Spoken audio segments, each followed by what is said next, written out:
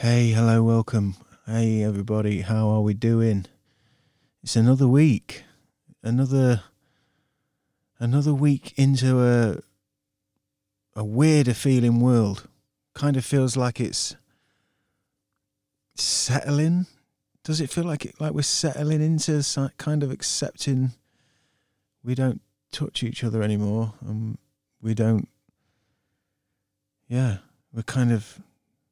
I don't know. I feel weird, man. Feels really strange. Feel like people are relaxing a little bit with distance and the whole kind of fear element. But yeah, definitely feels like we're sort of adjusting to feeling like this is how we go on now. We have distance and weird. We've been asked about the children going back to school and really unsure about that. Small children going to school at 4 and 5 and 6 years old and doing social distancing and wearing gloves and hair nets and being apart. And yeah, I don't think that's a great imprinting of learning for kids. So we're probably going to swerve that one. But I hope everybody's good out there. I hope everybody's okay. Yeah, we just have to keep adapting as we do, and the good will out in the end. So yeah. If people are healthy, that's the best we can hope for at the moment. I want to say thank you to Pod Bible. Been super supportive as ever. We've just done artwork for the next issue, which will drop in the beginning of June. So those guys, they're giving everybody something to look forward to in podcast world. You know, they keep pulling out these magazines, and the amount of podcasts that are fantastic when you actually, it's overwhelming like anything now, like Netflix, like Amazon Prime, all this stuff, there's so much stuff in front of you. It's just overwhelming. Spotify, obviously there's been big news there this week, which we'll cover. But no, Pod Bible have been putting these magazines together, and I've sort of been roaming around podcast world and picking up bits and listening to stuff. And it's fascinating how many quality podcasts, especially in the UK, there is, So, yeah, we're really excited. We've got another advert going out with Pod Bible, and we did the episode of the Pod Bible podcast as well, which I think is going to drop anytime soon. So I'll keep you updated on that. But just wanted to say thank you to the Pod Bible peeps for helping us and being supportive and all of that. Also, thank you for the comments for Michael's episode, Michael McKinnon's episode last week. Michael's one of my best friends. That was a good old jolly episode, as I'm sure you heard. Lots of brandy, lots of fun, a lot of introspection, actually. It was really nice to see Michael after that long period of time, and he's really chilled and jovial and hammered by the end of it and had a great time. And so, yeah, that was really good fun, and we've had some nice comments, and I think people have been digging out the music and stuff, and some people asking me about Lost Souls, the band. You can find Lost Souls at Lost Souls Music on YouTube. There's some videos on there and bits and bobs, and yeah, it was a bit before releasing stuff on Spotify and things like that, that period. But there's some bits on there that are pretty cool, and Michael's a super cool musician. Great songwriter, and that was a really fun episode. So thank you for all those comments. We've moved over to Anchor. So Anchor, they've been bought by Spotify as well. So it's been a big week for Spotify. Spotify, if you haven't heard already, have scooped up Joe Rogan on an exclusive deal. So that kind of, excuse me, that itself kind of makes sense in some ways to me. But what I am intrigued about is, what does it mean for the rest of the podcast industry, and what does it mean for the music industry? Because I think, as I understand it, Spotify are actually going to build in a video arm to Spotify to accommodate Joe Rogan's 3-hour video podcasts, that go out on YouTube currently. So I would imagine that's going to throw open all sorts of avenues for the music videos and for podcasts and, video podcasts and stuff. And I just don't know where does it stand now with other big podcasts, Where does an Adam Buxton podcast, does he now sign an exclusive deal with somebody? That's going to be really interesting to see what happens, because, as we all know, a lot of podcasts are kind of just found across all platforms. So I think that's really an interesting thing that's going to happen, and it seems to be good news for Spotify, because their stock shot up something like £5 billion. It's rumoured that it's like $100 million deal for Joe Rogan to basically just have them license it. He's still going to do his thing how he wants to do it. And that makes me wonder. I wonder, in the wake of all of this COVID stuff, for those of you who listen to the Joe Rogan podcast, he's had specialists on there, he's had scientists on there, media guys, and obviously his friends, and they've discussed it, the COVID sort of pandemic impact, global impact across the board, and a lot of talk over the years on that podcast has been about YouTube and how YouTube or Twitter or Facebook and censorship and how that works. And I just wonder, maybe has he got one eye on YouTube kind of just shutting things down a little bit, trigger happy? These community guidelines that kind of seem to have their own sort of, literal set of guidelines that seem to move and they don't seem to be consistent. But then I sometimes think, well, how the fuck can they be? Because content is just so broad and different, and the intent of content is so different. A joke's a joke, but is it a joke? Can you say these words? If you're telling a joke, you can, but can you say them if they're out of context? It's a really strange time. So I do wonder, has he gone over there, and maybe there's a more sort of a liberal feeling that you can just carry on, and the conversations can be had, and we haven't got to censor this or protect that or worry about something. I don't know. We'll see. But it's certainly an interesting time for podcasts and for music and the fucking crazy digital speedy world that we're living in anyway. It'll be interesting to see what happens with other big podcasts. So that's been cool news. But yeah, we're with Anchor, and we've gone with Anchor because they give little podcasts like us an opportunity to match with sponsorship and to try and grow our fan base. With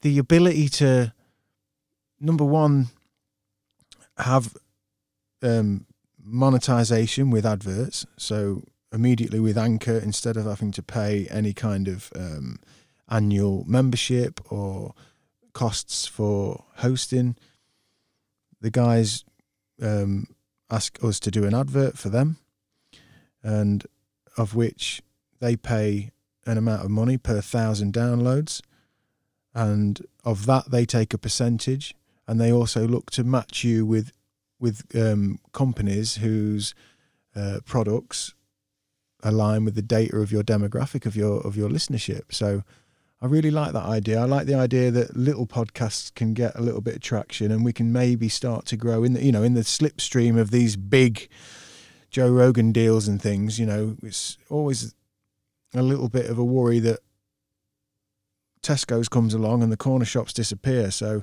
I think in podcast world, the kind of punk DIY ethic, it would be nice, and I think it would be important that these avenues are open for smaller podcasts, for more, niche podcasts, cliche, a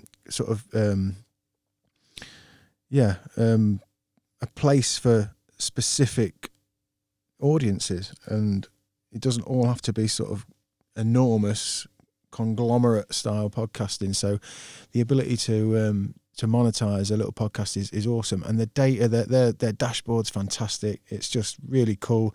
I could see countries before, so welcome everybody. In India, I think I mentioned India on the last podcast. I mean, it's a strange time for podcasting. It's kind of fluctuating up and down. There's nothing consistent right now. I think there's some hardcore people who just love their podcast who are listening, but then there's kind of fluctuating numbers. So it's a really odd time. But before with our previous host, we could see sort of countries, but now we can see cities within countries. We can see the genders. We can see all sorts with our Anchor dashboard. So that's really cool. So we're kind of under that Spotify umbrella as well, which is, it's been an interesting week for Spotify, and hats off to them. Speaking of YouTube, we are filming these podcasts now. We've kind of been tinkering around and trying to get a setup together that we're happy that it's consistent and the quality is high enough and that we can work with. And I think we're getting there now. I think we've done the 4th one in a row now, which has been really cool. And we've brought in my young stepdaughter's partner, Aidan, producer Aidan, who's a lovely, smashing young man, super intelligent and just a sweet, lovely boy. And he's got all of the skills as far as paying the technical bills goes. So he's come in and has got some really good ideas, and he's doing things like switching and producing on the fly for us. And yeah, that's been really exciting. And I think we've got some fun stuff we're going to start working on to bring into the podcast in the future. So if you do head over to YouTube, we can be found at YouTube at Chew the Chat Podcast on YouTube. And we're putting up full episodes where possible. So most of these episodes now will be audio as you hear them now, but they'll have a video version as well. And then there's a couple that I'm doing. So for instance, I went wild camping. So that'll just be an audio podcast. A couple of them that we do sometimes if we're out and about, we're remote, we can't necessarily film it all, but generally speaking, these episodes are going to be full video available now, and we're clipping them down. Aidan's working with me, and we're clipping some clips out, sort of short clips to give people tasters and ideas and little funny clips and stuff like that. So building that stuff, so you can, if you head over to YouTube, you can see this podcast, even the episode with Ollie from Dip Your Ghosts. They're all over there, and last week's Michael's as well. I think go back to episode 10, I think, with 4 brothers. So head over to YouTube, give us a subscribe and a like, and drop a comment. Let us know who you are. Let us know what you think. Let us know what you're doing, and tell a friend. That'd be really cool. And same with the socials. The YouTube, obviously. Then we've got Instagram, which is the only one we really use. Really, Facebook is difficult. Don't really like Facebook personally, and it doesn't seem to like you if you don't pour your heart out on it. So, but our stuff's there, and it's the same with Twitter. It's just literally, episode releases are on there. That's about it. But Instagram, we're really active, and YouTube as well. So do hop on, give us a like, and say hello. This episode then, we're going to be talking with Ollie from Dip Your Ghosts. Dip Your Ghosts are a production duo, and they're super talented under the Hidden by Sound label, and they do kind of really, really nice sort of sound design-esque, deep kind of, I want to call it housey, soul-y, there's kind of J-techy, glitchy dub stuff in it, but it's really smooth, it's really sexy, it's really soulful. And I think they've put about 5 tunes out at the moment. And I love the stuff. It's really good, and it's moody, and it's got texture. And Ollie and Tommy, who I've known for forever, I've done music with Tommy, and I didn't go to school with Ollie, but we kicked around in school years, out at the weekends and outside of school. We spent a lot of time together, so we go a long, long way back. And it's been really nice seeing these lads. Of all the different projects they've always done, always high level, always quality. I mean, their production's immense. I mean, they've had Radio 1 plays and all that stuff over the years. But this kind of feels like a real full package, and yeah, it's going really well for them. And I'm really enjoying each track that comes, and yeah, their level just seems to keep getting higher. So to sit down with them, certainly with Ollie, was really nice, and we ended up chewing the chat on all sorts. A little bit of us growing up together, a lot of his growing up with his big brothers, because it's Tommy that he's in Dip Your Ghost with, and he's got another big brother, Danny, who's the oldest of all 3 of them, who was the stalwart, if you like, of the music. He was the first in and started creating and building computers and building rigs and going down to London to press records and stuff. So between the 3 of them, they've just got beats in their blood, and it's really nice to be around that. The creative kind of drive has never ever gone, and you hear that from Ollie in this conversation. And we go everywhere in this conversation. We obviously talk about the lockdown and how we've coped and what we think the future's going to look like, and kids on phones and technology, as wonderful as it is, we're putting it in the hands of little kids, and that's pretty scary and pretty crazy. And what does it mean for the future? So we go all over in this episode, but I hope you enjoy it. I certainly did. And like I say, you can find it over on YouTube. So I'm going to stop blabbing on. Sponsors. Again, I can't do anything more. I'm praying that we might be able to, because I am desperate to have a float and I am desperate to get in a cryo. So I'm hoping we might get an announcement in the next couple of weeks. But in the meantime, Go Deep Flotation, Google them, Google flotation therapy, find out how good that is for your mind and your body. And the same with cryotherapy. 3 minutes in a cryo chamber, basically a stand-up sunbed that freezes you for 3 minutes and makes your blood just brand new. Check that out. Google that. LincolnCryoLab.co.uk. Those two companies are performing a service that is sweeping the globe in performance and in creativity and in well-being. So that's all I can say at the moment is Google those therapies. Find out if you think that's something that's going to benefit you, especially at a time when we've been reminded about immune systems and the future threat of more pandemics and being vulnerable. Definitely stuff to check out, but hoping in the next couple of weeks we'll get something in the way of an update, and we can start heading back there with the code word CHEW and getting 10% off those services and putting them in our lives.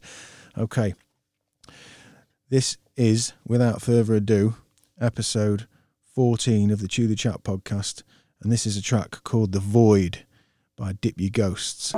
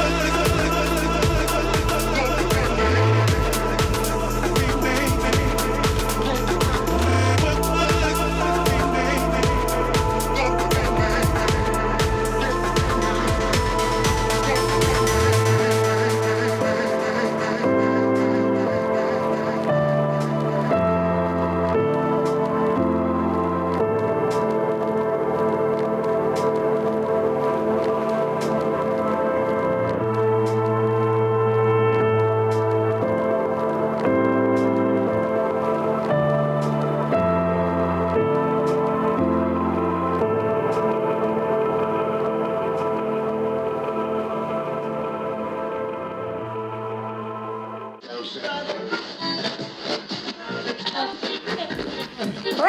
to Chew the Chat podcast.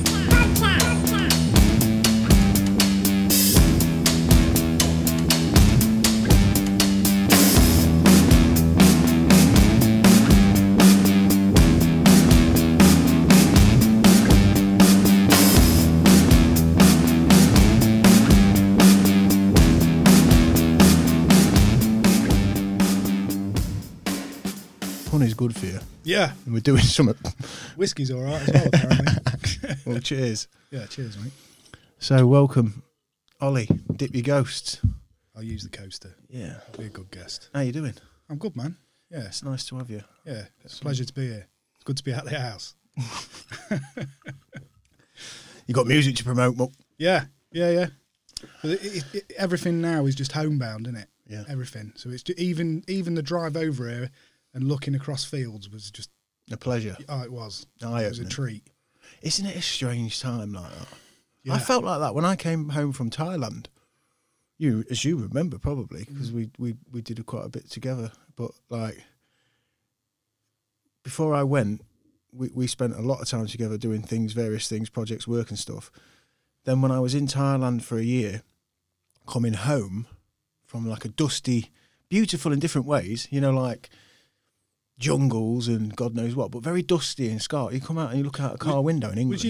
Was you in a town in Thailand, or was you like coastal? Coastal, like a fishing village. Right. Okay. So we were kind of just outside of a city, Yeah. maybe 20 minutes down a main road, but in like between the mountains and the sea. It was lovely, actually. Oh, it's a beautiful country, then. Oh, it's gorgeous. But coming back to England, sitting in the car and, like you say, just driving along, I felt like it was like fucking England's beautiful. It's really green and Mate, luscious and colourful. It is. And it's funny because stereotyped England around the world is either London or a village.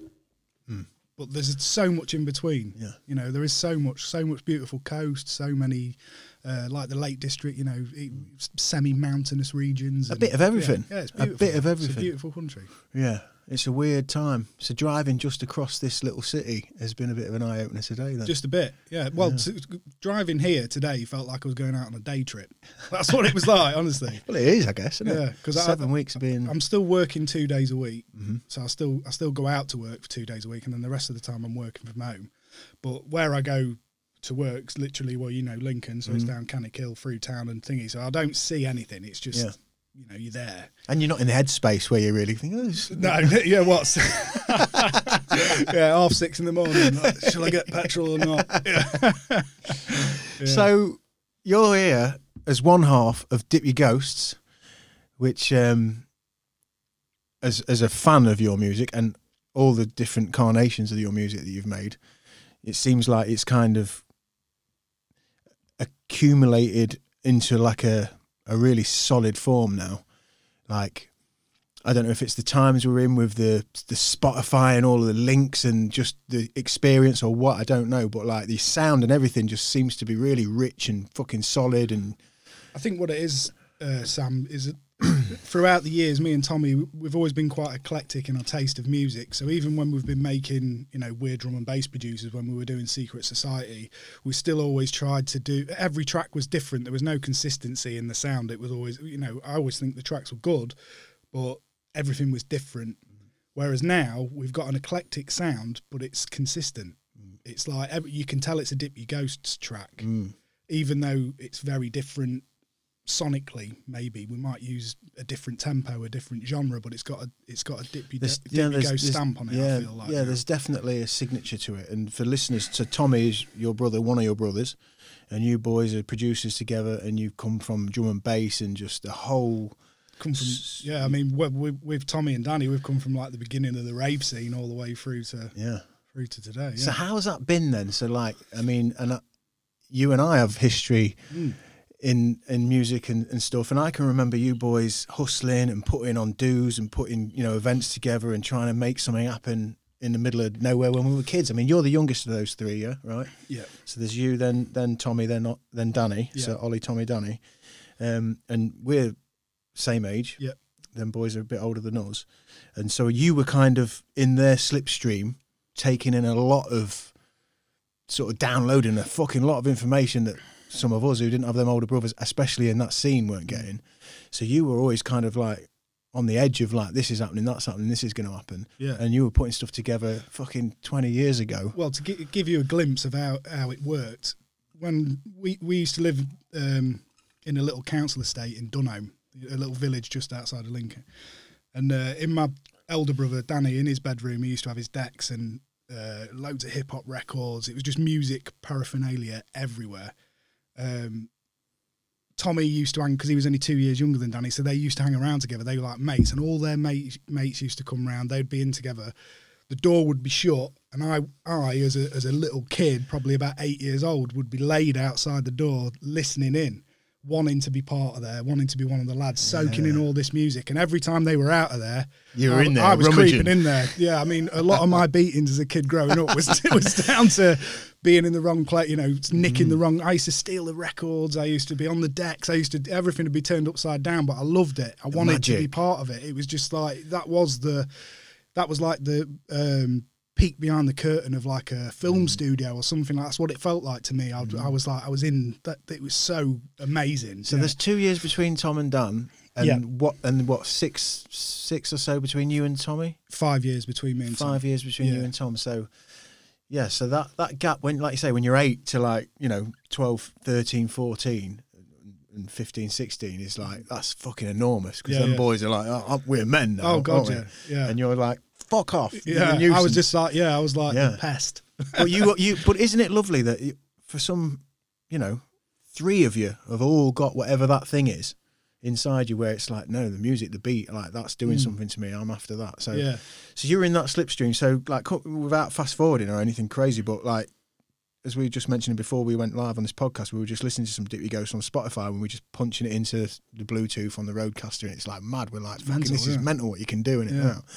And you paint that picture then of like breaking into your brother's bedroom when they're gone and just fucking pressing the buttons and putting the decks on, and records were this big, and like, that's some journey from how quickly we've moved through that. Yeah. What's it been like then? So just, things that we don't even think about, like designing a flyer or something. Well, if we go from like when I was laid outside the room listening in, when I got to about 13, I started going to raves.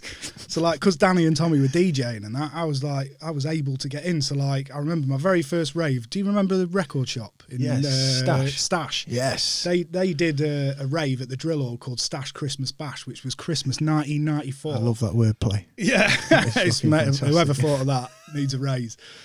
But I can remember being in that. I got into that rave at 13 years old. So your cred was through the roof. Oh, mate, I used to go back to school. Kids were like, what was it like? Well, I remember that. I remember that from you, though. And we weren't even at the same schools, but a lot of our crew kind of were, nefariously connected. moving. Yeah. But yeah, having that slipstream of your brothers and, I remember looking at Danny when he was DJing that night, and just all the lasers, the smoke. He was on the decks. I think it was Sharpie who was emceeing for him. And big shout out Sharpie. I just spoke to Sharpie earlier. Yeah, he'll be sat in here at some point. But I think he was MC. It was either him or Mooncat. It was one of them two. But I remember it was just like, it was godlike, and I just wanted that. Yeah. Like, and that's all I've ever wanted. It was never like, I want fame, I want to be rich. It was that moment, like on the stage, smashing it, and it was just music and movement. Yeah, and it was people just there was a moment. Feeling, man. It was through you. It was every bit of your body was. I was just like, and I wasn't doing drugs at the time. Obviously, I was only 13. I was just drinking, but I was just like, this is insane. I want that, and that's what I've pined after ever since. And still, when I'm making music now, the where I go to in my mind when I'm making the track is that moment. It's that. Well, I think that you put so, crisply and nicely is like that. And I did a podcast recently with Sam Griffiths, Howl and the Hum, and he talked about that kind of fragility of handing over a song when he's finished it, even at this point in his life. Like that innocent connection to whatever it is that's like seems to be in our DNA. For those of us who we all enjoy music. I mean, if you meet somebody who's music, those people are very, very rare. Music seems to just do something to your cells, doesn't it? Tribal, man, isn't it? Yeah. So for you, all these years later to be able to, you're at that point, and I think for people who listen to this or watch this who make music, we all go through that point where you're 2, 3, 5 hours into your idea and you're thinking, fucking. I feel like nowadays, I'm a lot more critical than I should be. You should just be a little bit more relaxed and be like, send it out there, you know. Send it to your friends, get a bit of criticism, send it around, get a feel for it. Whereas nowadays, because you're a little bit more over analytical, because you can see all the things that you know that back in the day you'd never notice. It'd be like, that's a beat, that's a bass, that's a snare, everyone loves it, boom, send it out. Yes. Now it's like, is that snare frequency popping at the right level? Is that, and you just get a bit over the top. And I feel like maybe nowadays I need to step back from that a little bit and just be a little bit more free, you know, just send the music Isn't out. that ironic as well, though? Because that's essentially you're tuning back into that fearlessness of being younger, where you're just sort of happy. Yeah. I never forget, I listened to a John Lennon interview. It was around and about when I first started discovering podcasts.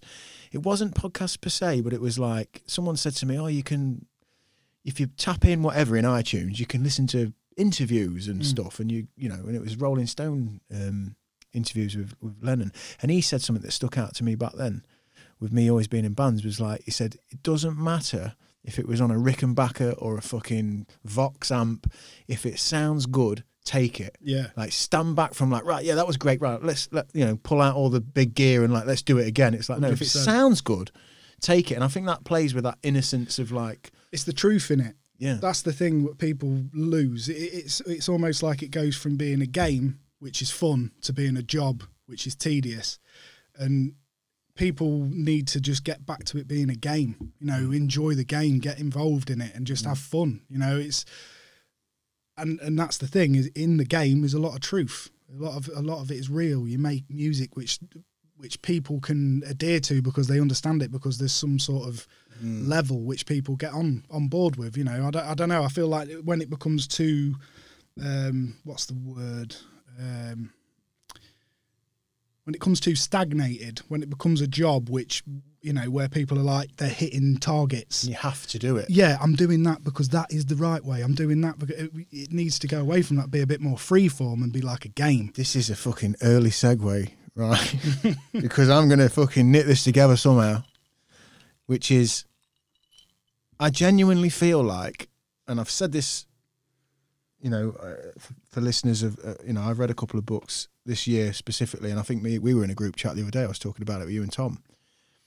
Sapiens I read earlier this year, and Civilized to Death, both of which kind of chronicle our history of man, our evolution, how we have become the kind of civilized creatures that we are. But they also sort of point towards previous civilizations and how there's a pattern, and how that thing that you're talking about, like childlike intrigue and adventure, inevitably somewhere down the line turns into some kind of constructed, measured output. It's kind of like that's what it is. And when I finished those couple of books early this year, ruminating, this was before we're in this kind of whole headspace we're in now, or we're coming out of now, where we've all been sort of tipped upside down to look at our lives like, whoa, you know. I was thinking, it just seems fucking inevitable, that feeling that you've just said beautifully there about being young, and it's adventurous and it's pure, and it's, you're not pulling it apart and picking it apart. That seems to be what we do. It seems to be like the journey is that. It's like, it's novelty. I don't want to call it novelty because that doesn't seem like the right word, but I haven't got enough to put around it. People attach to the fun side of it.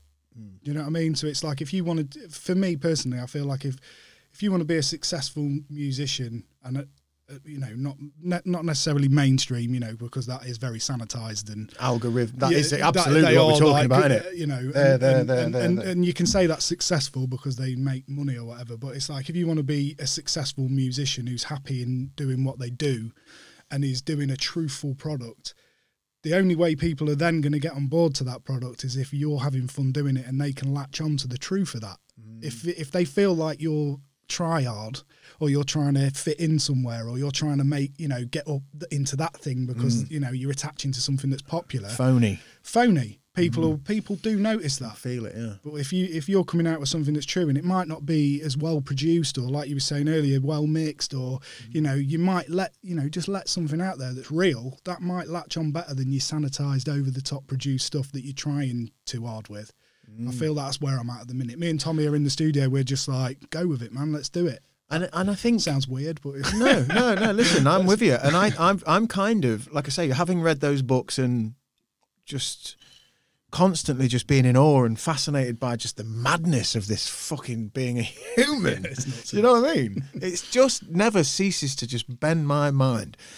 I'm trying to apply that more and more to my life, and having children as well now, like kind of catching myself in moments where I'm maybe hurrying them up or fucking whatever, and then remembering, hang on a minute, trying to stop them from being kids. Yes, because I need to get this done or get that done, or we're gonna fucking spill that or that, or whatever that shit is. But I want to say I've been certainly recognising those moments and pulling myself back and then putting myself in that headspace. I watched a film with the kids last night. We had a pizza night last night and we watched a film called Onward, I think it's called. A Pixar animation thing. And they're well good though. They're getting like, even though it's clearly like mushroom universe with fucking elf people, but you're looking at it and it's like, that's fucking real. And I mean, amazing. But they did a beautiful play on this, really, kind of the lineage. So the setup, without spoiling the film too much, the setup is like they're in their own little mushroom world, and it's a planet like Earth, but it's mushrooms and it's mushroom houses, and it's kind of the Smurfs, kind of GTI Smurfs.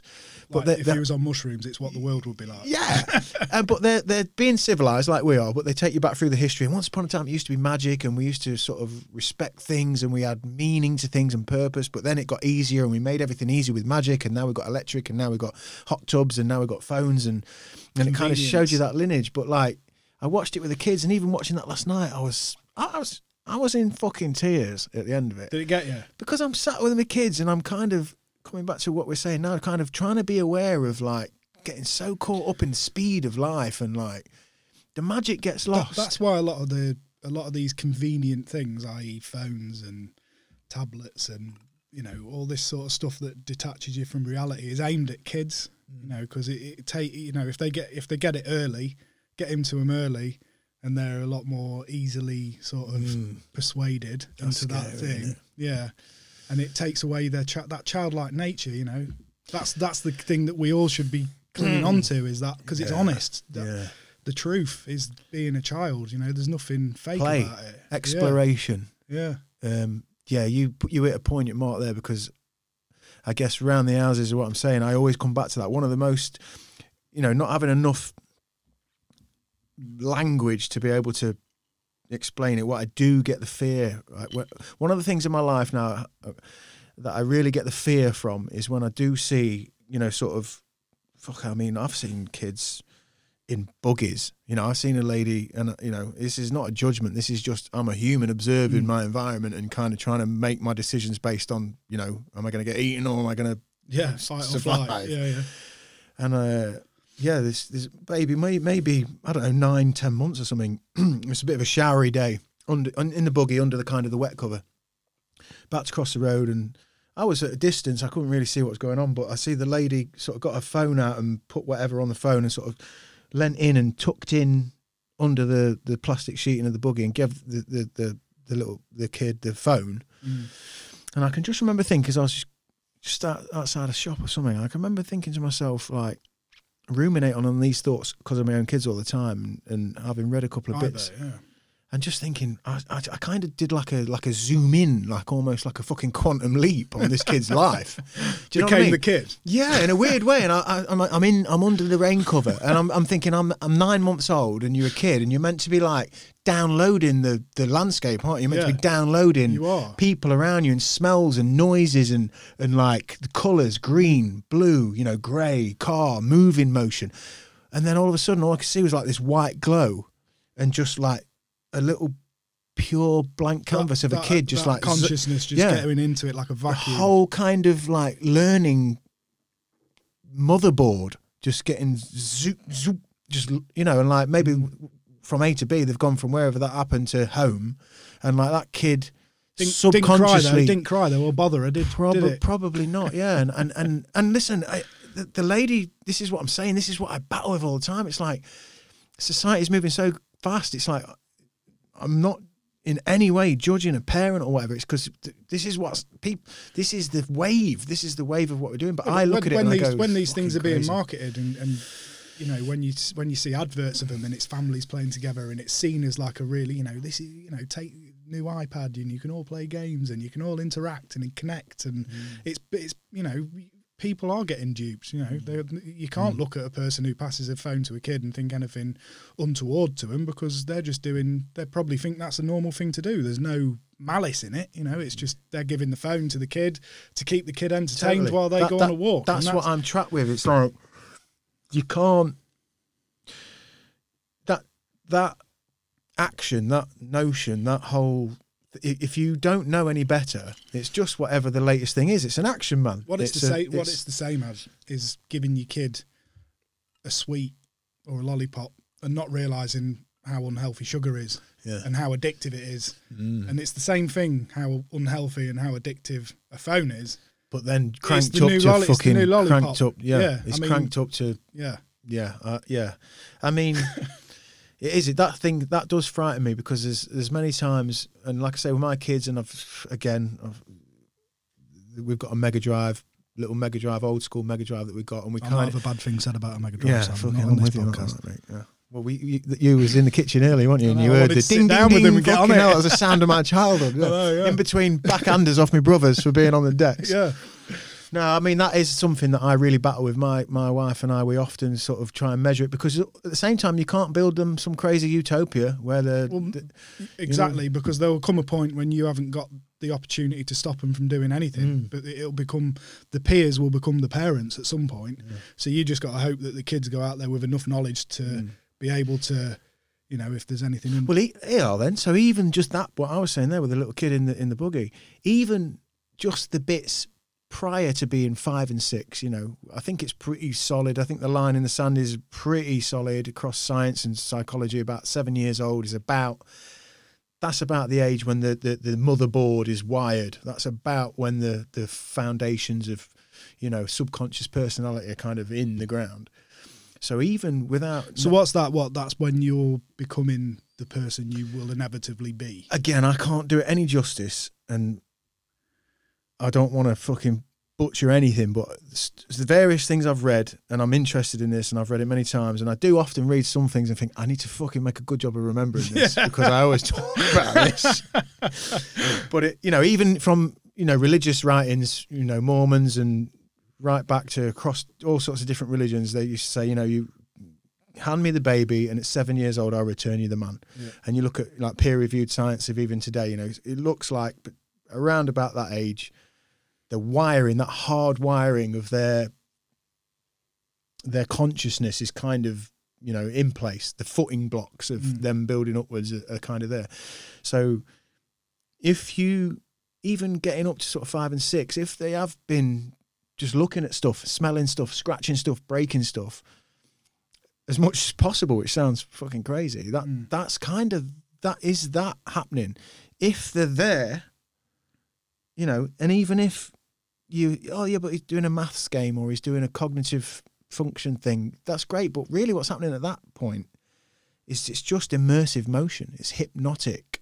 It's like, it's addictive. Fucking crazy. I mean, we've got my oldest, because we have brought in the Mega Drive as a kind of a bridging. So the oldest is going into year 2, you know, the next one will be going into year 1, and little one's not What's quite. What's that, 6 then? Yeah, 6 and 5 and 3, well, nearly 3, mine are. And I mean, some of 6-year-olds, his mates got phones. A couple of them got phones, and it's like crazy, man. And I'm like, it's a really tricky sort of social dilemma these days, because I ain't judging anybody. How would you have got on at school if we was at school and we all had the ability to film everything we were doing? How would you have got on? I mean, come on, man, that'd been insane. Well, we'll come to this in a segment later, I'm sure, because I've had young lads come in work for me higher up the food chain, 17, 18, showing me their weekend on Snapchat that's fucking been sent. So that's stored on a server somewhere. Yeah. Some corporations got that video just locked. Like, and I even say to my wife sometimes when we're in the park and we're like, and this is, I mean, again, I am not outwardly judging it. I'm monitoring myself. So we'll do stuff where the kids are fucking in the park. We'll film them, as you do, because you fucking got a crazy Black Mirror of madness in your pocket that can do fucking anything. and we'll film the kids, but then the kids might run over and go, can I have a look at that photo? And I often would look at them and think, he's 2 or 3 or 4 or 5 or whatever they've been. And they want to have a look at themselves in that funny video we just took when he jumped off the swing. Well, the thing is, like nowadays, like teenagers and kids, or even just anybody, there's more photos taken of you within a week. Yeah, than, like than they would have been in the whole of like you yeah. growing up. Like you could like get the old album out, dust that off with like 20 photos in it from your whole childhood. Whereas now it's like there's 30 photos just from That's my day. what goes through my head. That's what goes through my head. There'll be moments We're obsessed where with ourselves. yes. Oh, we were literally, whatever's just funny things happen. We're sat on the bench, they're all playing around in the park, and then something happens. It might be something cute. It might be Sonny's, number one's noticed that the little girl's needs an hand on the swing or whatever it is. And we'll be like, oh, look, he's, and you whip it out. Yeah. And then he spots she's whipped it out and he's like, can I see? and then I sometimes think, well, he's 5. All these random little times that we're consciously doing this, like trying to keep it, not making a scene on the about flip it. of that, exactly like you said as well, you can't just create a utopia where it doesn't exist. No. It's No, there, but it's isn't just it? something I ruminate on, and I think, how mad is it, as you just said, that these kids have seen themselves? Like, if your granddad did have a camcorder out when you were fucking 6, right? You saw it when you were 26, and you're like, what the fuck? Right? You didn't see it then, and then go back into your little 6-year-old mind and kind of realise, next time Mummy's got the black thing out, I kind of subconsciously know what that means. Yeah. And then that's happening, I don't know, we're all doing it all. It's fucking very strange. Yeah, it's like when we were kids growing up, you was able to get away with you was able to make a mistake and it'd be forgotten within 2 days. Like you could do something that was ground shattering at school. I don't know what, something that everyone would be like, oh, you did that or whatever. Within a week, it was gone. Now it's on the internet and it's there forever. You know what I mean? So that kid can never get over that mistake. Like we should be able to make mistakes. As a human, you should be able to get through life. You're going to make shit tons of mistakes. You're going to look an idiot in places, but you should be able to, that should be able to go into the ether and never be seen again. Whereas now, a lot of the time, all these kids are filming all these things that should be sacred, left. That takes me even into the point where, like, my little philosophy for a while was like, this is weird because we're seeing each other as like the versions of themselves that they're projecting. So I might see whoever it is in their Instagram profile or their Facebook or whatever the fuck. And I used to think, I'm getting caught in the trap of thinking that the real person that I know is becoming this person. But now I think it's going as far as the people really sort of trapped in that world are starting to believe that the version of themselves that they're projecting out in the Instagram or whatever is actually them. Yeah. Well, what like with all the like with filters and like you're masking who you really are. Yeah. You're trying to project an image that you hope everyone will like, but if they saw you in the street, do you not think they'll like you anyway? That's like, why I say it, because I've seen a couple of of people, and I might even been guilty of this myself. I don't know. It's that much of a fucking strange, fast time. But there's a couple of people I've seen that I'm kind of like, wow, fucking hell, you've really changed and you're fucking awesome, and like applaud it. But then I might see them in Asda's fucking car park and they're like, like fucking on the run. I think they've been shoplifting or something. Like, what the fuck have you been doing?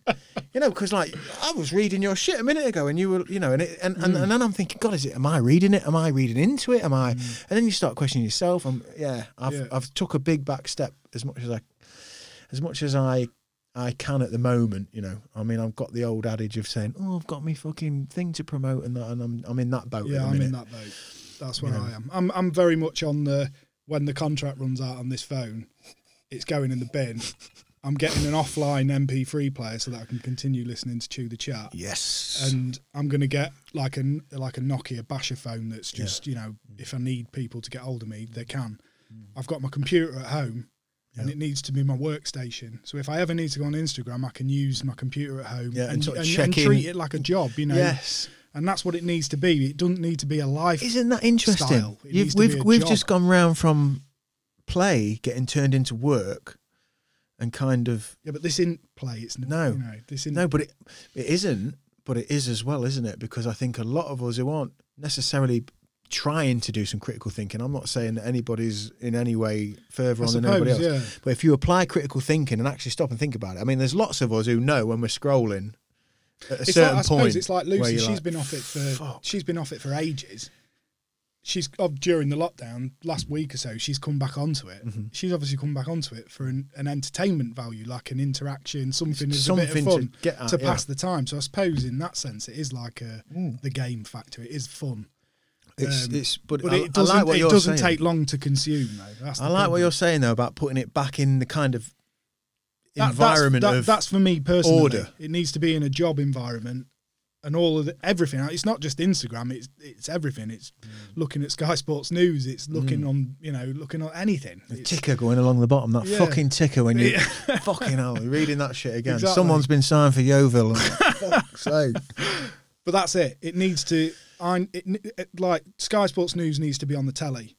Instagram needs to be on my computer upstairs. Mm. You know, my life when I'm sat there needs to just be my life. I like this, Ollie. I like this. Being with my wife, Yes. chilling, looking at the world, and just Being in this human meat body. Yeah, I'm always trying to escape it, and I don't know why, because what's in there is a million times worse than what's here. Well, Everything here is amazing. Me and my wife might be watching a movie, right? And if like you hear my baby might cry because she's not long been in bed or whatever it is, a dog, like as soon as you got to pause the movie and maybe she's got to shoot off or maybe I do or whatever, like the first thing the other one does on the sofa is boom, Yeah, straight away. fucking hell, and I'm looking at the same shit I looked at 5 minutes ago, and I'm It's like, funny because Lucy pulled me up on that last night. We was watching a program on Netflix. I can't remember what it was, but we was watching like a comedy, and I was literally looking at my phone and I was laughing out. Like I'm still here, babe. Don't worry, I'm watching. And she just went, "What are you doing? Like you're not even, you pretending." powerful Lucy giving you the She pull. just and honestly, that's another thing. I was like, "You fucking," and I chucked it down and we watched it and had a laugh. And it was just like, "What am I doing?" I did internally have that question. What am I doing? Why am I just so instantly going on to that bullshit? Are we inevitably on some path, to just fucking, as much as we are trying to keep the fire alive from the cave, we're trying to keep are we inevitably on a path where we're just getting sucked into being fucking code? Automatons. We're giving away what it means to be human at the minute. That's what I think. I feel like, all of everything nowadays is designed to take away your natural instinct to be a human being. And okay, so let's pause there. Why are we doing that? Is that big companies doing it because it's money, or is it just is it the rhythm that we just follow? Is it what we're doing as a natural progression? Is it what we're intrigued by? Ooh, what next? What can we do now? What can we do now? I think like the easy answer is money, isn't it? Always. I feel like, target ads. Everything is to like get your time so that they can target ads and they can sell you stuff, and then you can go from that app to that app to buy what you just saw. Anybody? Yeah. But that is what it is. I think it's money. I think. Yeah. But then there might be Tends some to more be. nefarious, you never know. There could be some deeper like power thing that's going on, but it's all speculation. But I feel like it's money. I feel like our time is expensive to people. They want it because they can sell it. And now that time has been fucking divvied down into micro a fucking click. data, meta. Do you know what I mean? Like literally, what are you going to think next? I'll tell you. Yeah. And not only will I tell you, we'll sell you. Well, it's like that thing when we could be talking about headphones, and then all of a sudden you look on Instagram and there's an advert for headphones. You know what I mean? It's like that's what they want. They want to be able to, in the moment of your conversation that should be sacred in your own house between whoever you're talking to, becomes a marketing opportunity for a company to hit you 2 seconds later to get that thing out of you. That's what it is. Do we get to a point as a human collective, as a civilized, that's fucking crazy, that stuff, isn't it? Where we realise where we realise we've sanitised and sterilised everything down into an algorithmic fucking just smash and grab. I mean, we're feeling it now. I mean, civvies like us are sat here just talking fucking shooting shit. And we can. I was going to say, like the whole music part of this podcast that died pretty quick. We'll get back to that fucker, won't we? We'll get back to that. Got to make some money first.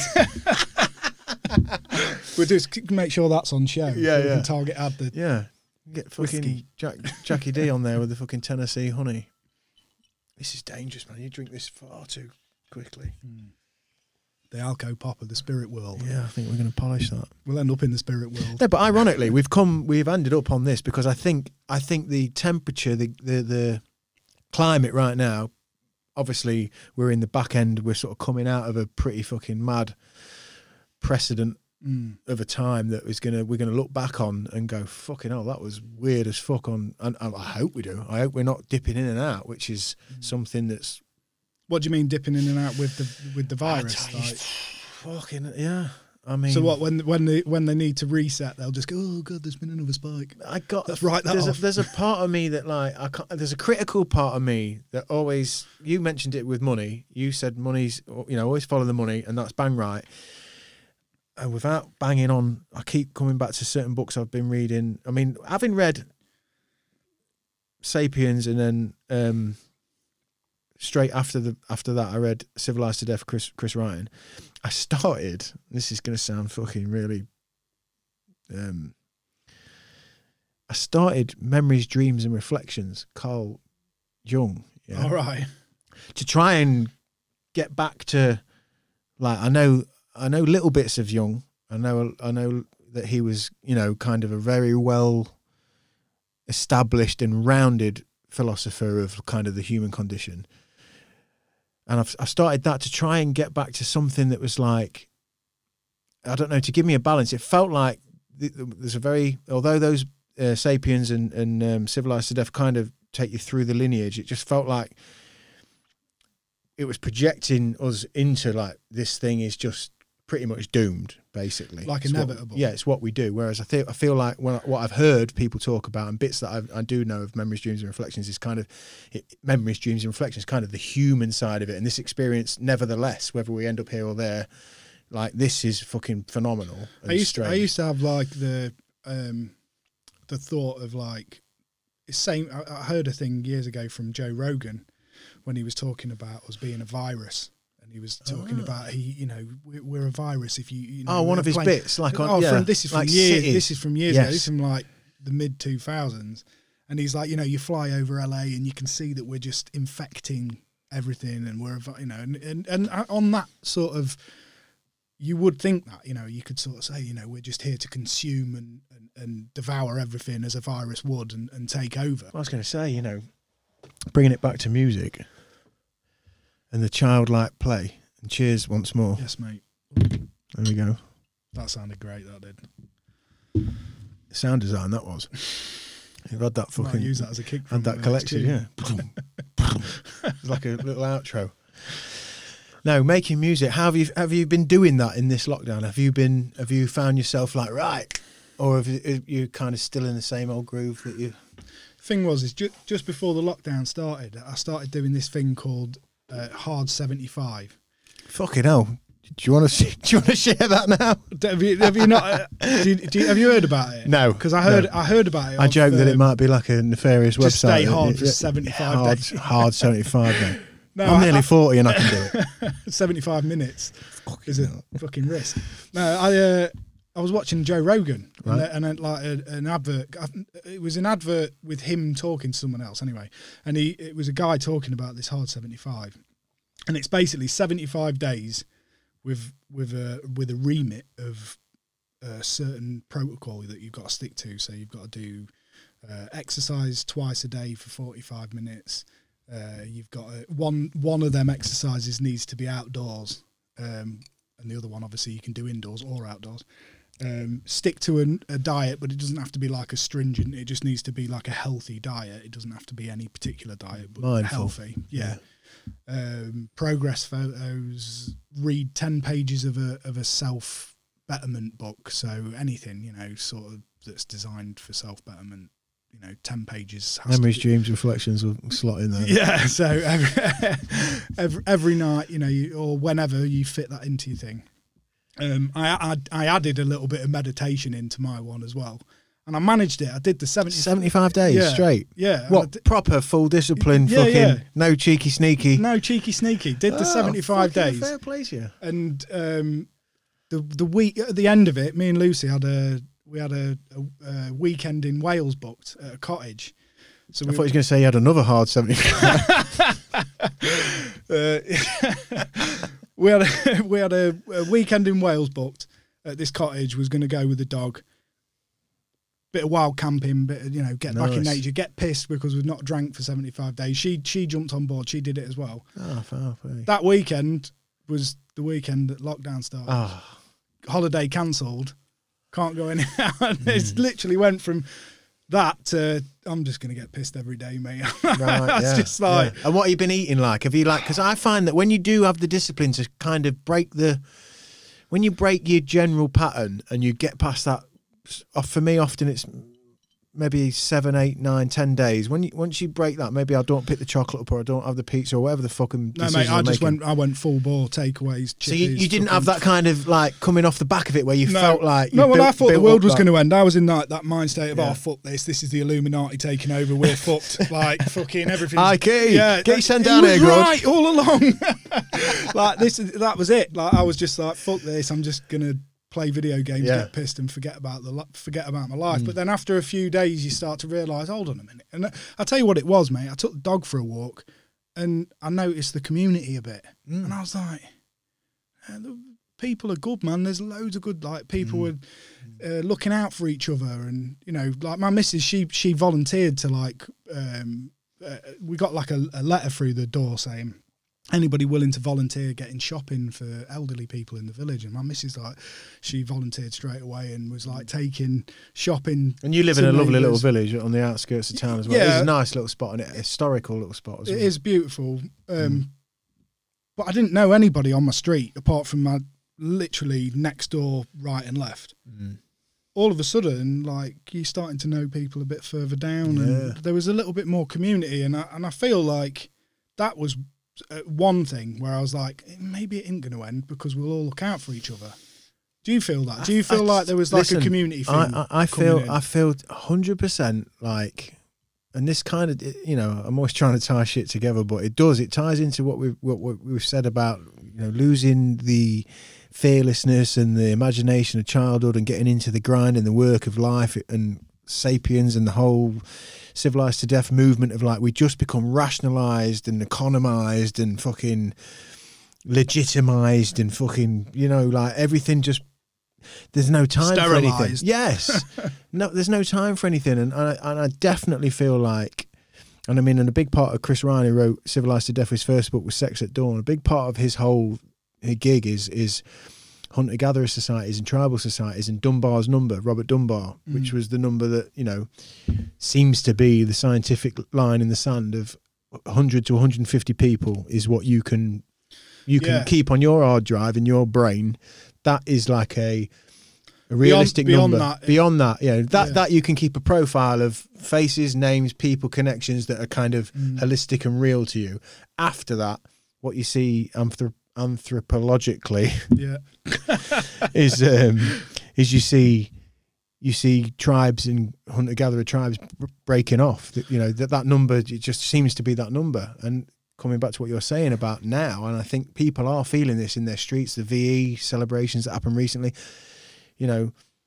community, because we've got time. I don't think it's because we've become scared about it was going to end. I think because we've got fucking time. People aren't just fucking grinding to paying the fucking electric bill and the council tax and the Sky bill. That's one of the awakenings people are going to get. They're like, hold on a minute, why the fuck am I doing 5 days a week, 40 hours, 48 hours a week? Yeah. Breaking my back. Ollie, I hope so. I mean, Michael was on here, our friend Michael, powerful Michael McKiernan. Oh yeah, what a dog. Yeah. We talked about it and he made a really good point as well, because he's somebody by his own admission who was just trying to grind, just grinding to get the thing, to have the fucking whatever it is, 2 weeks in the fucking hotel in wherever, and he has had that kind of epiphany of whoa, hang on a minute, let's look at this direct debit bill, let's get that scratched off, let's fucking get that down from 15 to 9. Yeah. And I'm not working fucking Fridays anymore. Yeah. I don't need to pay 160 quid to fucking Rupert Murdoch to watch fucking adverts every month. But without the time to actually be able to, and it isn't to all of a sudden put your critical thinking hat on and start going, right, I'm going to fucking, it's just as time settles in on you and you haven't got to be at A, B or C or do fucking X, Y and Z. If you've got kids and stuff. You can just having that time to do a bit of bonding, do a bit of here's one for you. Things that you wouldn't do. I said on a podcast, I think with my brothers, might have been a Four Brothers podcast, and it feels like fucking ages ago, and I'm only new at this shit, and it's all kind of learning on the job. But I did say anecdotally, like in this kind of a conversation, I hope, because I feel like I'm pretty bonded with my kids. I have mindfully, before any kind of lockdown or whatever, mindfully kind of designed my life. Like you and Alex are very engaged. Like yeah, we've mindfully tried to fucking, and I thank you and your brother for this, Tommy, because you guys put me on my path. You guys made me start thinking about other things outside of the framework of what I mentioned earlier, where we're all kind of just like, well, the paper and the news and the fucking, well, Dermot O'Leary said it was like, you know. Yeah, Dermot O'Leary. You know what I mean? Where did that come from? Yeah, fuck knows. You know. Dermot O'Leary. You know. But, you know, you listen to Shout radio, out to the radio reiterates what the paper said, the paper reiterates what the news says, the news just fucking bombards you day over day over day. And then Paradigm is created. I think it was probably, it was you boys, you said to me, I was asking questions and you said, oh, check this out, check that. I mean, you particularly, Tommy sent me more down the... Mate, I can remember when we was working away that time and we was in that, what was it? It was like a pub, but we had the hall. Remember we had them two beds? Yeah. And I got Zeke Geist up in the hall and we watched it. Yes. That was the first time I can remember playing you it. I fucking mentioned... Did you listen to Hardcore Listing? I went on Hardcore Listing recently. Big shout out to Hardcore Listing podcast with Chris and Stu on the Distraction Pieces network with Scroobius Pip. I went on their podcast. Them guys run Pod Bible as well, and Pod Bible Mag. Check that out if you're looking for podcasts. Fucking, yeah, they're great crew, lovely lads, London, Essex boys, and they're really doing a really great job of putting UK podcasting on the map. I went on their podcast, Hardcore Listing, which is top fives, and you can pick anything. It could be stupid. I mean, there's been actors from like This Is England doing top 5 shit dinners when you was a kid. You know, like fucking chicken nuggets and cheesy beans and shit. What are you on about? Great dinners? Yeah. Well, I went on there all philosophical, like producer Aidan, who I'm going to introduce shortly. Powerful producer Aidan, just had a nice chuckle and knowing nod when we mentioned Carl Young. Yeah. He's are you 20 yet, Aidan? I am. You're 20, yeah.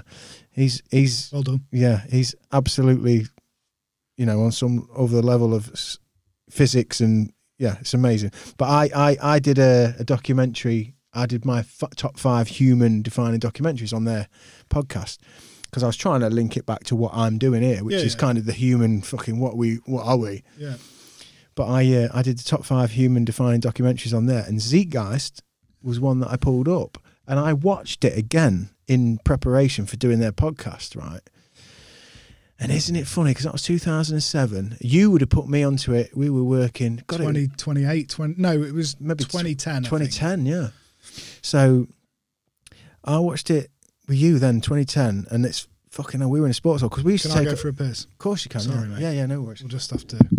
Producer Aidan, I'm going to introduce you at this point.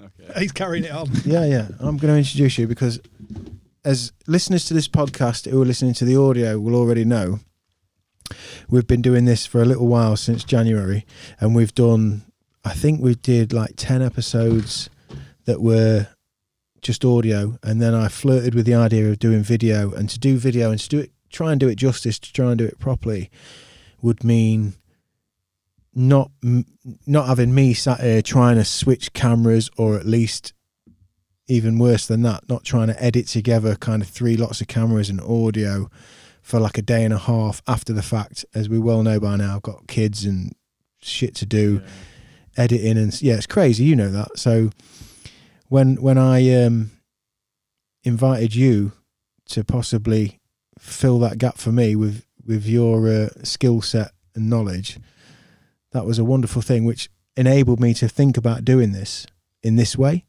you know. So we're only, I think this is maybe the 3rd or 4th full episode. I did a Four Brothers that I edited together after the fact, which took me fucking ages, and I despise doing it. And then I did one recently with Sam Griffiths from Howl and the Hum, which a friend of mine was a neighbour who actually did the editing for me. Yeah, I watched that one. You enjoy that? I only got in, like 20 minutes in. Yeah. It got me wanting to play guitar, so I went and played guitar. Oh, yeah, well, you're a guitarist and you should play the guitar. Your brain's too big to not let it release. Like Ollie was saying, you've got to do that childlike, creative wonder, yeah. But now, you giving me the nod to come and help me on this, and I will give a bit of background to you now. So, young Aidan, producer Aidan, is you're kind of like a son figure to me, Aidan. Truth be told, you're my stepdaughter's boyfriend, on off young love, trying to do degrees, trying to move across the country from one another, trying to get through your lives, aren't you?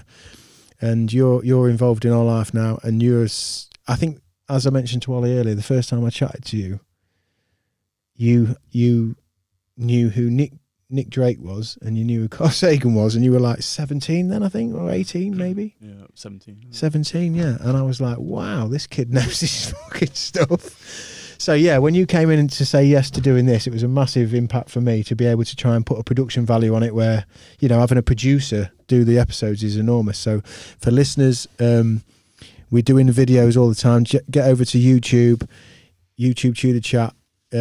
The production level, we're trying to do our best with it. I'm really pleased with it. I'm proud of it. This is the first episode that Aidan's actually doing. Aidan is the in-house producer of Tudor Chat podcast. I've had a neighbour do one. I've had a mate do one. I've convinced people to do a couple, which I've had to do a bit of editing after the fact. But young Aidan, producer Aidan, is now part of the team. So we'll link him in and you'll be able to find him. And he's a web developer. He's got a little bit... What's your business called, Aidan?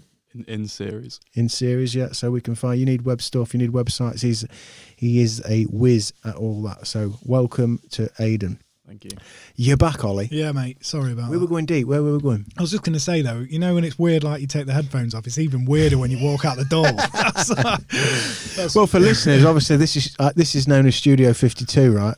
Area 51 in the deep dark depths of the Shire.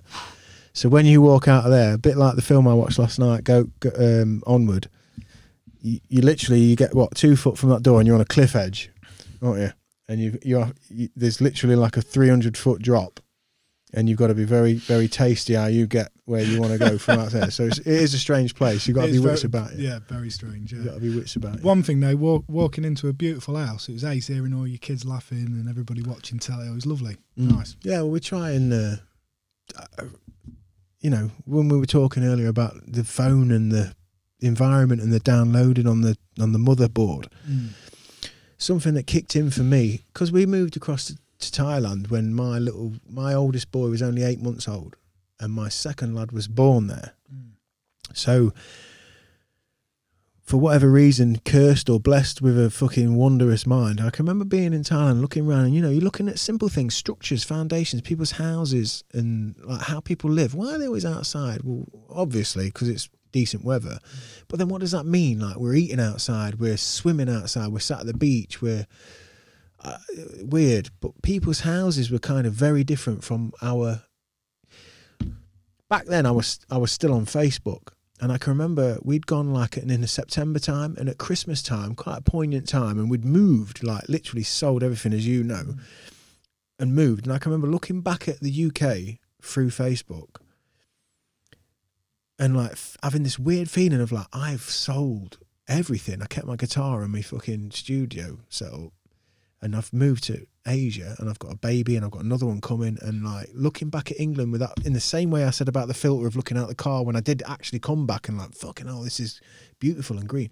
I can remember looking back through the Facebook and looking at various people's profiles as you flick through your feed, and it's Christmas and everyone's doing the tree picture with the presents and the whatever. And I remember thinking, God, everybody's front room's exactly the same. That is true though. But not in any kind of spiky way, because I'm in this place where you might be in a shack 1 minute with a bit of corrugated iron lent up a fucking post with a 8-inch flat screen in it, and a kid in a Man United shirt with a fucking pair of flip-flops made out of like, you know, vines. Or you could be in a, you name it, like some kind of mad crazy penthouse. But I remember looking back and, you know, broadly speaking, you know, you've got like the nice flat screen in that corner with the, you know, the beige wall and the brown sofa and the 3 flowers split on a print across the conformity. Well, I don't even know if it's that. This is where I started going quite deep. 'Cause I don't even think it's conformity. I just think it's safe. Yeah. And it's so But organised. It's provided, isn't it?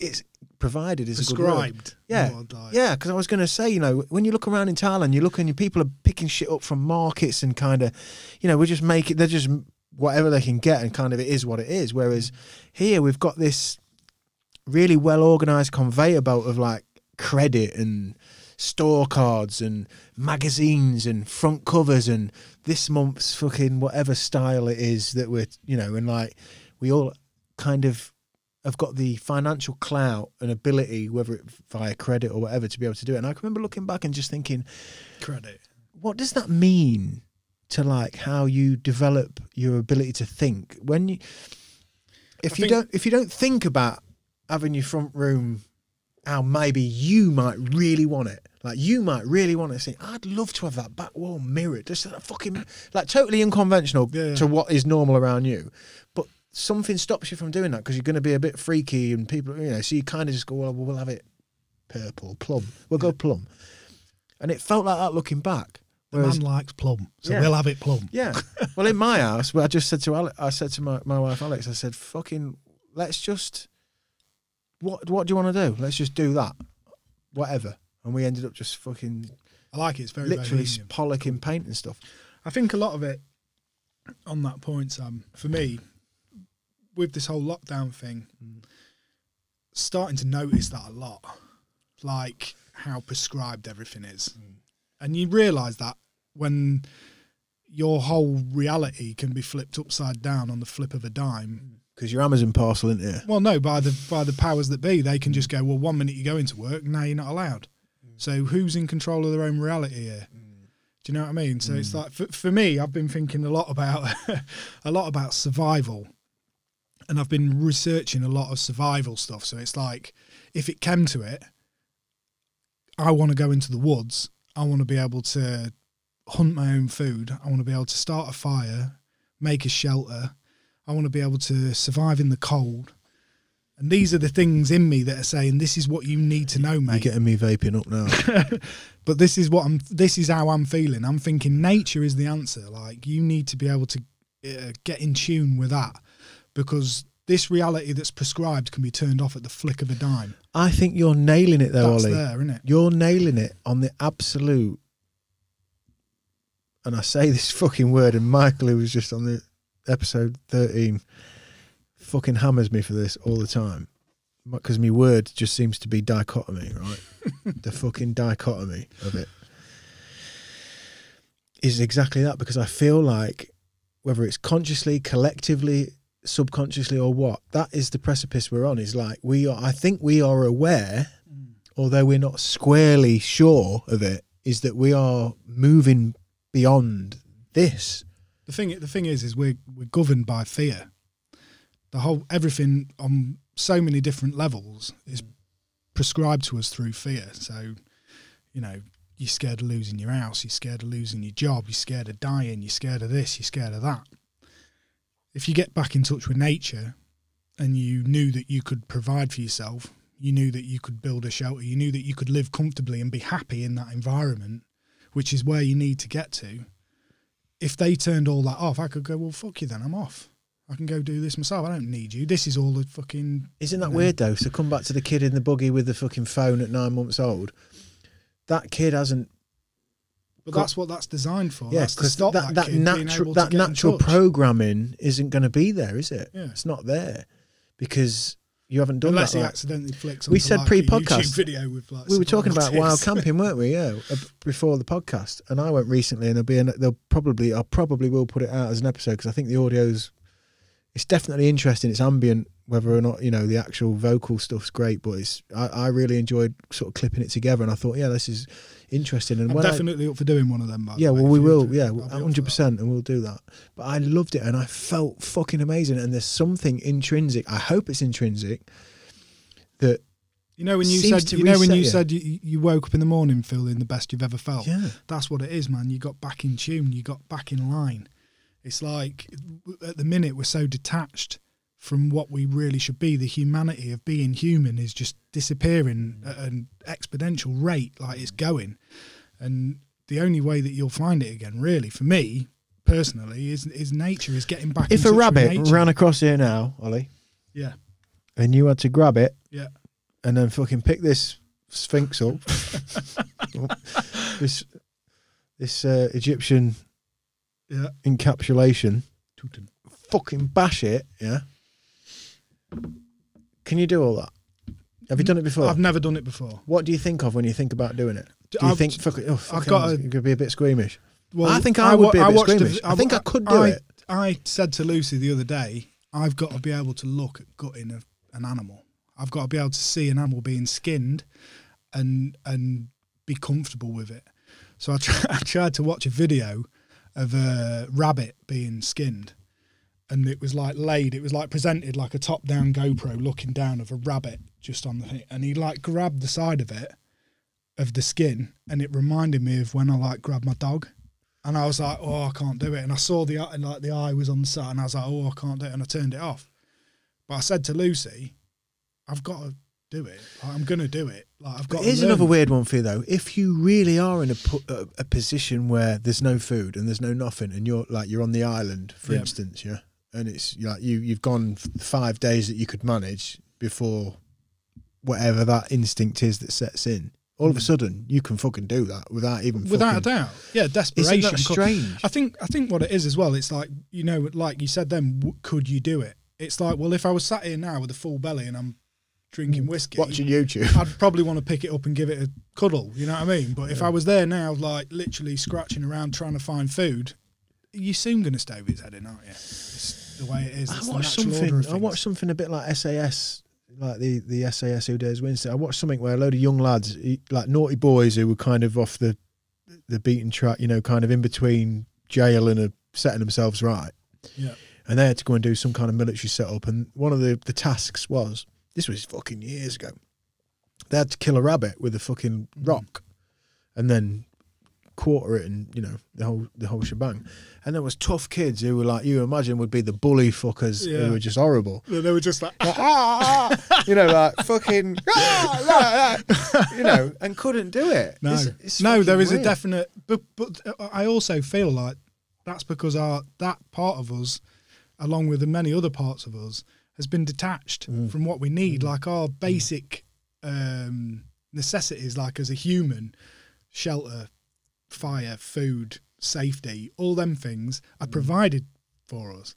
So we're detached from all that. We don't need to go and get a rabbit. And after so long, those parts of your brains, they become dormant, or, you know, they're just not. And they necessary. are completely. And the more and more now that we pass on, our iPhones go down the line of the pecking order, and, you know, all the things that are designed to detach us. You know, when we were kids, we still had an attachment. Are they designed to detach us, or are they the result of our evolution of the why question? What next? How can we make this better?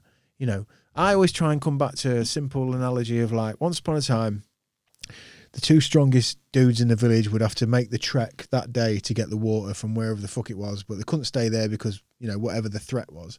So they'd have to bring the water. And that was like a day whole thing in their lives where somebody had to get the water, or maybe they all had to go.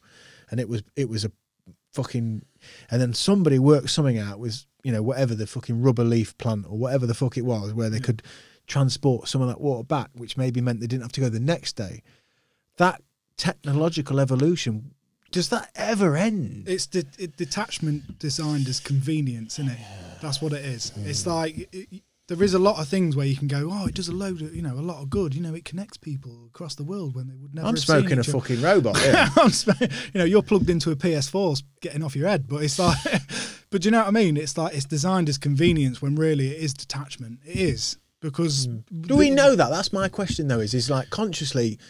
You know, when you're sat there on Instagram and you're scrolling around someone's page and you're going, oh God, their life must be amazing, but you know them. And you're there thinking, yeah, I've seen him in Nancy's car park.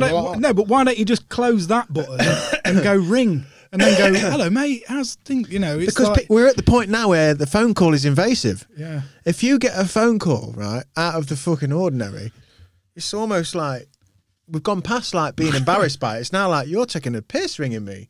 How have you rang me without fucking this hasn't been, we haven't arranged this. Mum, you're taking the piss, ringing. Fucking no. Like, I've read some stuff about like FaceTime, like it's a violation. People FaceTiming without any kind of, prior notice is kind of a violation. I mean, at the end of the day, when we were growing up, it would be, I'm going to go round and knock on the door and say, hello, mate, what are you doing? And with that interaction... you'd know that the dad's going to answer and the dad's miserable. Like you'd have to ring a girl after school and you kind of got... But this kind of plays back into a later thought that I was having when I was looking at these people's front rooms and that from Thailand. It wasn't that I was judging fucking Rita and Bob's fucking front room. Rita and Bob too was what you're thinking of them, yeah. Can I get a lift?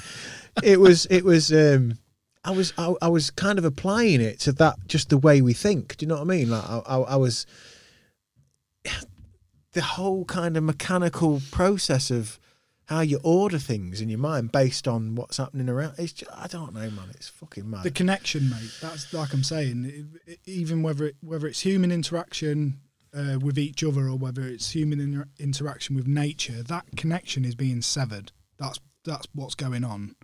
And whether it's by design on purpose to, turn us into fucking robots that can just walk around doing whatever it is, or whether it's just, people trying to make money and they're selling gimmicks that people buy into, whatever it is detaching us from each other and from nature.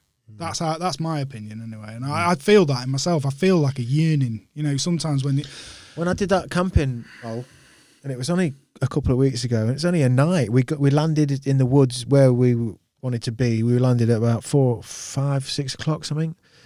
Lovely part of the evening for 3 hours till about 9 o'clock ish, where it started to fade, and it was lovely. Then it just went fucking black, mental, isn't it? And all of a sudden, like, you look around a beautiful green kind of, sort of almost translucent kind of a forest. All of a sudden just sort of closed in black and then just became kind of dead. And then all of a sudden the orchestra changed. You've gone from kind of like crickets and butterflies. The first time I ever experienced that was when me and Lucy went to Spain and we stayed in these yurts. And it was like, we went into the yurt and it was daylight and we was chilling out and and then it like, having a few drinks and just chilling, and then woke up in the middle of the night, 4 a.m, needed to go outside for a piss, and it was literally, I thought I was blind. It was like, it was that dark. But looked up the stars, it was so clear. Can I do a shout out anyway? Alora Yurts in Spain, because I bet they're struggling now. I bet it's difficult. It's amazing. Whereabouts in Spain? Where Alora.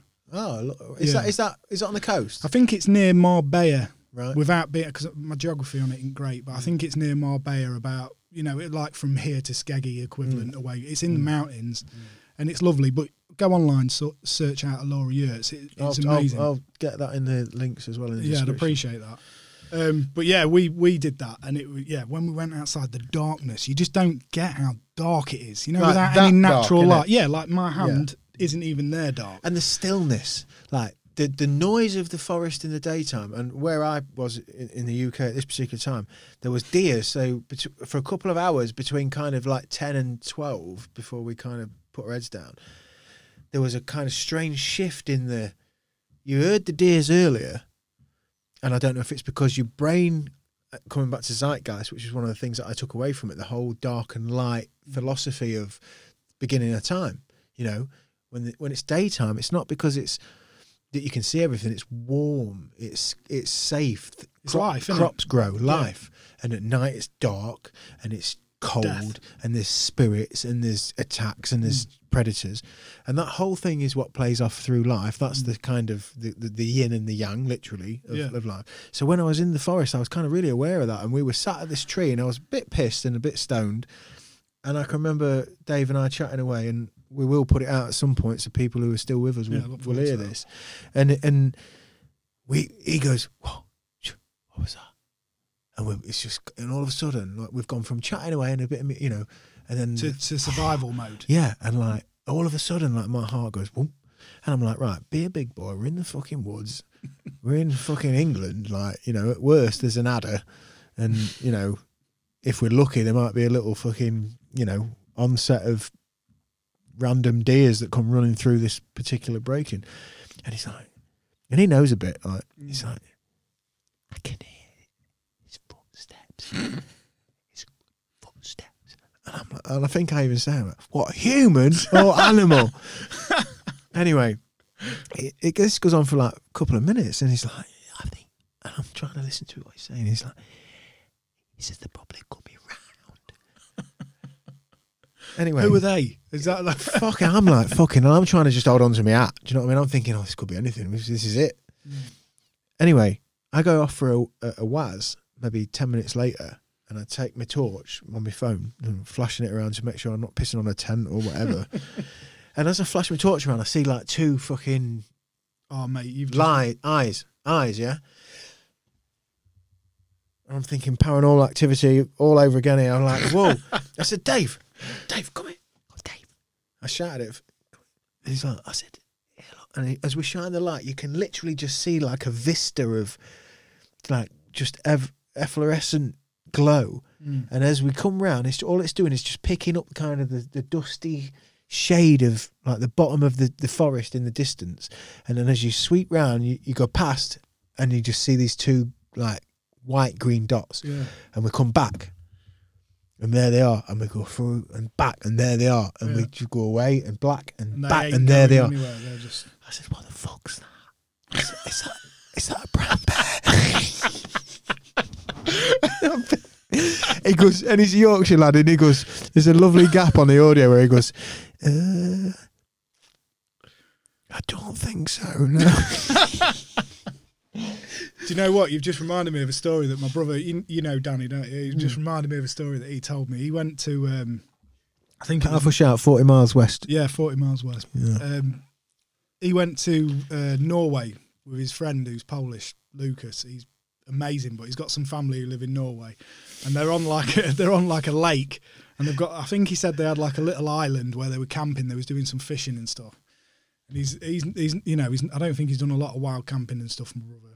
But he said he did a bit of fishing and everyone had gone to bed. He said, I'm just going to stay up because he felt like he was going to get it. And they're having a bit of a smoke and that. And he said he just took this massive drag and then thought, right, I'm off to bed. And then just as he looked into the distance, there was literally two eyes. He said they were 6 foot tall, looking at me like two eyes, just staring at him. And then he just said, I just laid in bed like waiting. I can't imagine like that feeling. Well, when I shone that torch across, and it came back, and then Dave had to make like the 5 meter walk up to me to kind of like look down my pipe with me, and I went across it, and I was like there, and he went, oh yeah, and I'm like, fucking, what do you mean, oh yeah? You're meant to tell me, nah, no, it's some fucking whatever it is.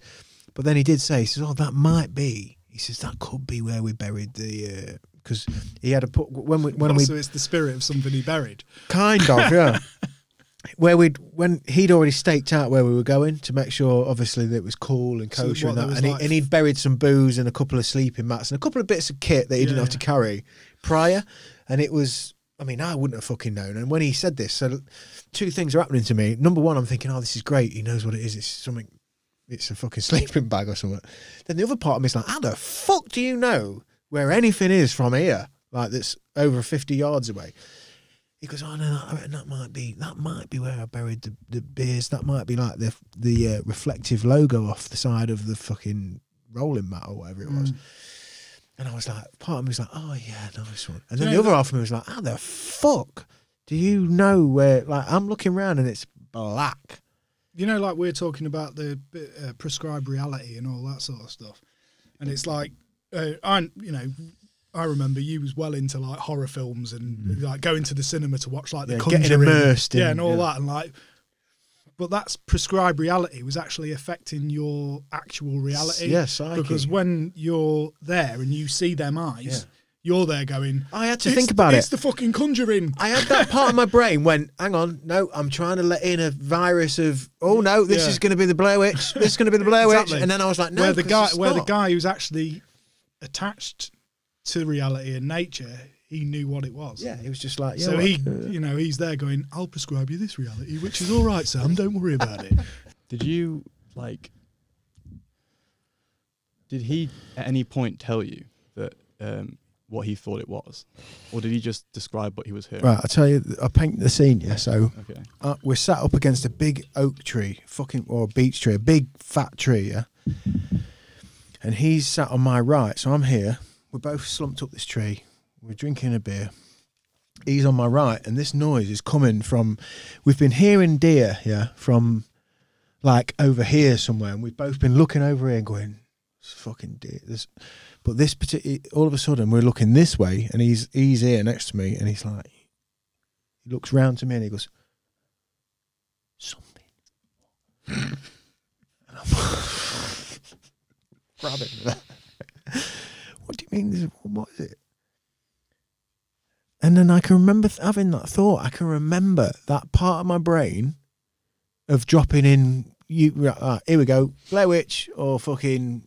When me and Werewolf of London, you know. The week before me and Lucy went wild camping, we went to my friend Cooper's in London, and we watched a film around his house. I can't remember the name of the movie for the life of me, but it was like some Blair Witch style, sort of homemade sort of thing. They were powerful for a little bit, weren't they? Yeah, and this was about trolls, like not trolls, yetis, like, and they went into like, it was like Bigfoot, and was it the Redwoods? Yes. Was that where the first sighting was? They went to wherever the first sighting of Bigfoot was, and they went to camp there. And then all of a sudden, these Bigfoots, like who were like half mutated humans. It was all a bit weird, and it's all stupid. But me and Lucy watched it, and then a week later, when we were wild camping, that is fucking all we could think. You hear it like, because they did like this knocking on the woods, like that. You hear like the trees knocking, and like we did actually hear that when we were out. Like, I can remember. How daft though. Even as a couple of weeks ago on that camping, never mind the footsteps, as you asked there, Aidan. Yeah, that is what happened. He said to me, we were chatting away. I think this is how I remember it. On the audio, I'm chatting away, and he says, "Wait," and I haven't noticed, and I'm kind of still chatting, and then he kind of taps me. He said, so I kind of. And then I can remember thinking at that moment, like you've gone from flow state, you know, not really considering, nothing's changed. I was in the light with the butterflies and the lovely, beautiful sort of smoky, scenic British sunset in the woods. And then it went to black. Yourself in the darkness. Yeah, and then all of a sudden I'm chatting away and like I haven't really considered the darkness and then he says that, and then I'm like, whoa, and then all of a sudden I can feel like that little kind of knock at the door of like, ooh, you know, you're in the woods. And I can remember like that feeling coming and then trying to counter that feeling. You know how you do psychologically, kind of like going, okay, yeah, it's cool, man, we're here. Nothing's different from what it was before. It's just dark. You know, weirdos. It's like, like I was saying with learning how to hunt and the survival and the basic instincts and all that. One of the things I said was feeling comfortable. Because that'd be the hardest thing, like, is to be able to be comfortable. Well, I said in that environment. I said to Dave, right? He's Dave McGregor, episode 9 of this podcast. Really interesting podcast because it's pretty suburban, really. You know, lad from Doncaster, mining family. My vape? Sorry, mate. Yeah, it's on charge. Hey, producer Aidan, look at that! Tell you what, fucking, it's like he's a wand. Keeper. Like a wand. Just Patronum. Expelliarmus. I'll tell you what, Aidan. I introduced Aidan earlier to the crew, to the Chew the Chat gang, and he's on board now, and he's clearly just fucking made for this shit. He's all over it, man. Yeah, I sat with Dave, and he.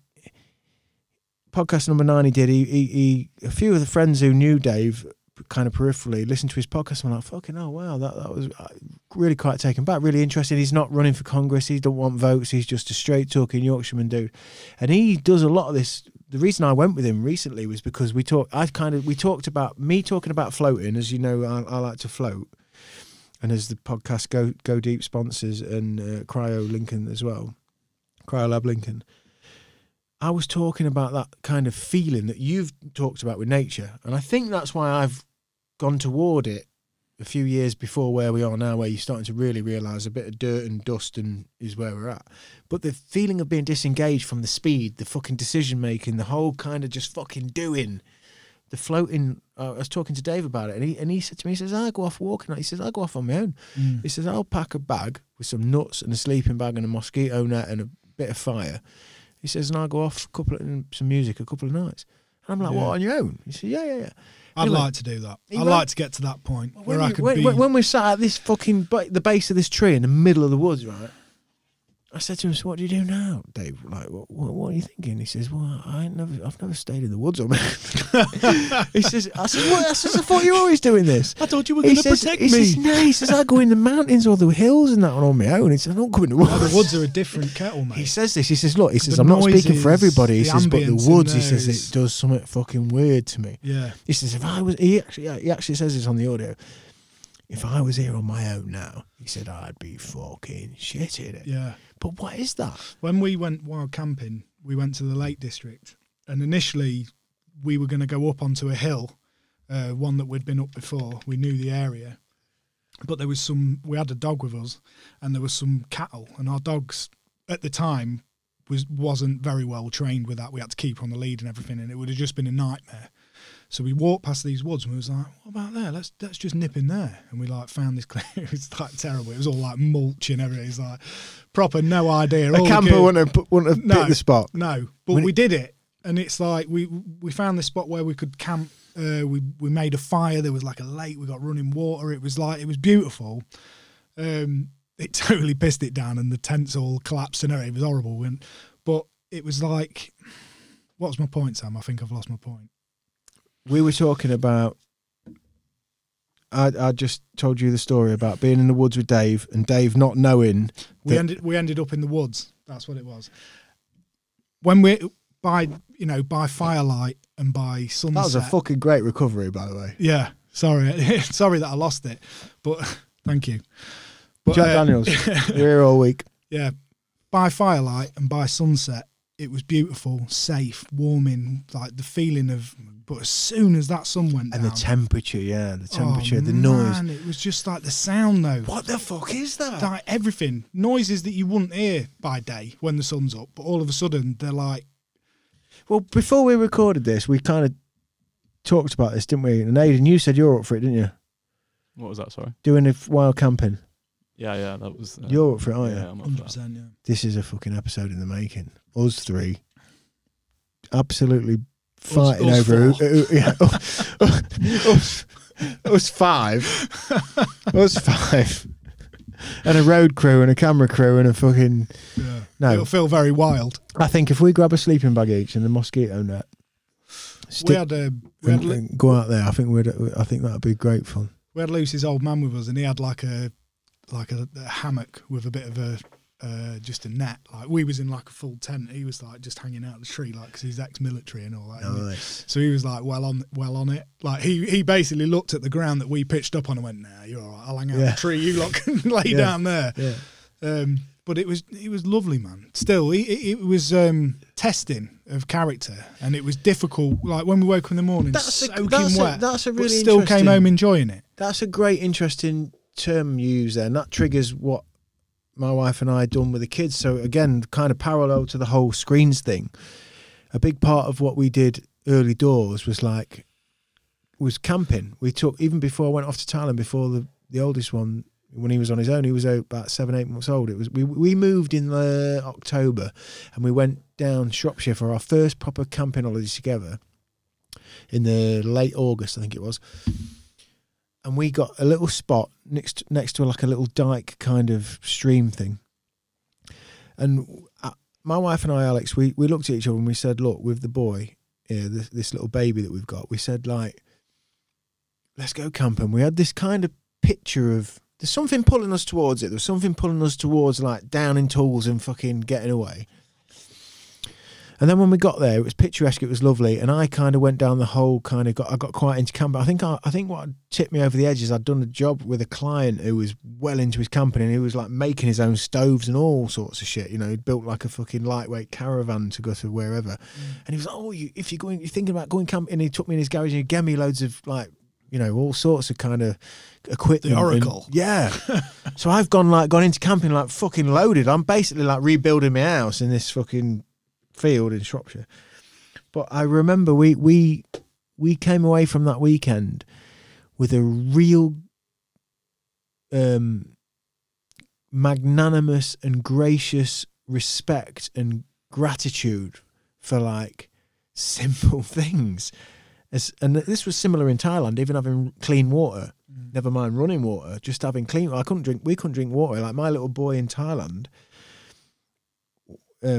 would lay on the shower floor. We had a wet room, lovely wet room. It was gorgeous. You'd look at it and you think you were in the Hilton, but he'd lay on the floor and start slurping the water, and we'd be like, no, Yeah. you can't, because where we were, it was like that water wasn't filtrated water. It was like, you drink that and you're probably going to be messed up for a couple of days.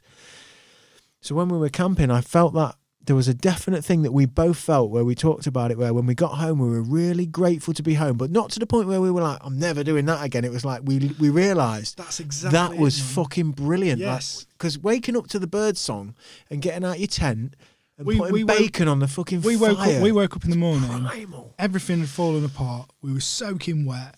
Ticks in the dog. Yeah. Fucking Was this a everything- hard 75 hours?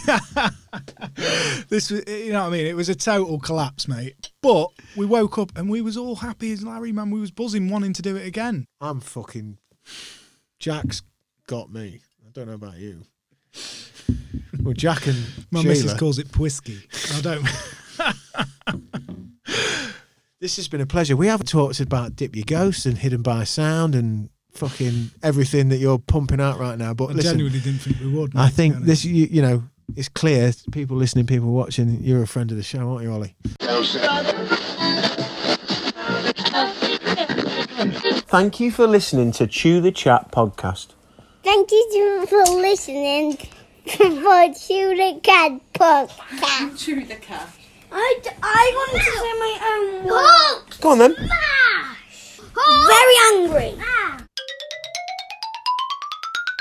Well, that was fun. Another one. That's two in a row. It's funny how it works out. That's two in a row where I've got both old mates, musical mates, good mates of mine, lots of history, lots of fun. And, you know, you forget you got your headphones on and that you're doing this, actually, and the cameras are tucked away in the black blankets on the walls and you can't even see them. It gets a little bit hairy. But what fun. So I hope you had fun with that. I hope that was an hour and a half or whatever it was where you drifted off and maybe had a relaxed listen.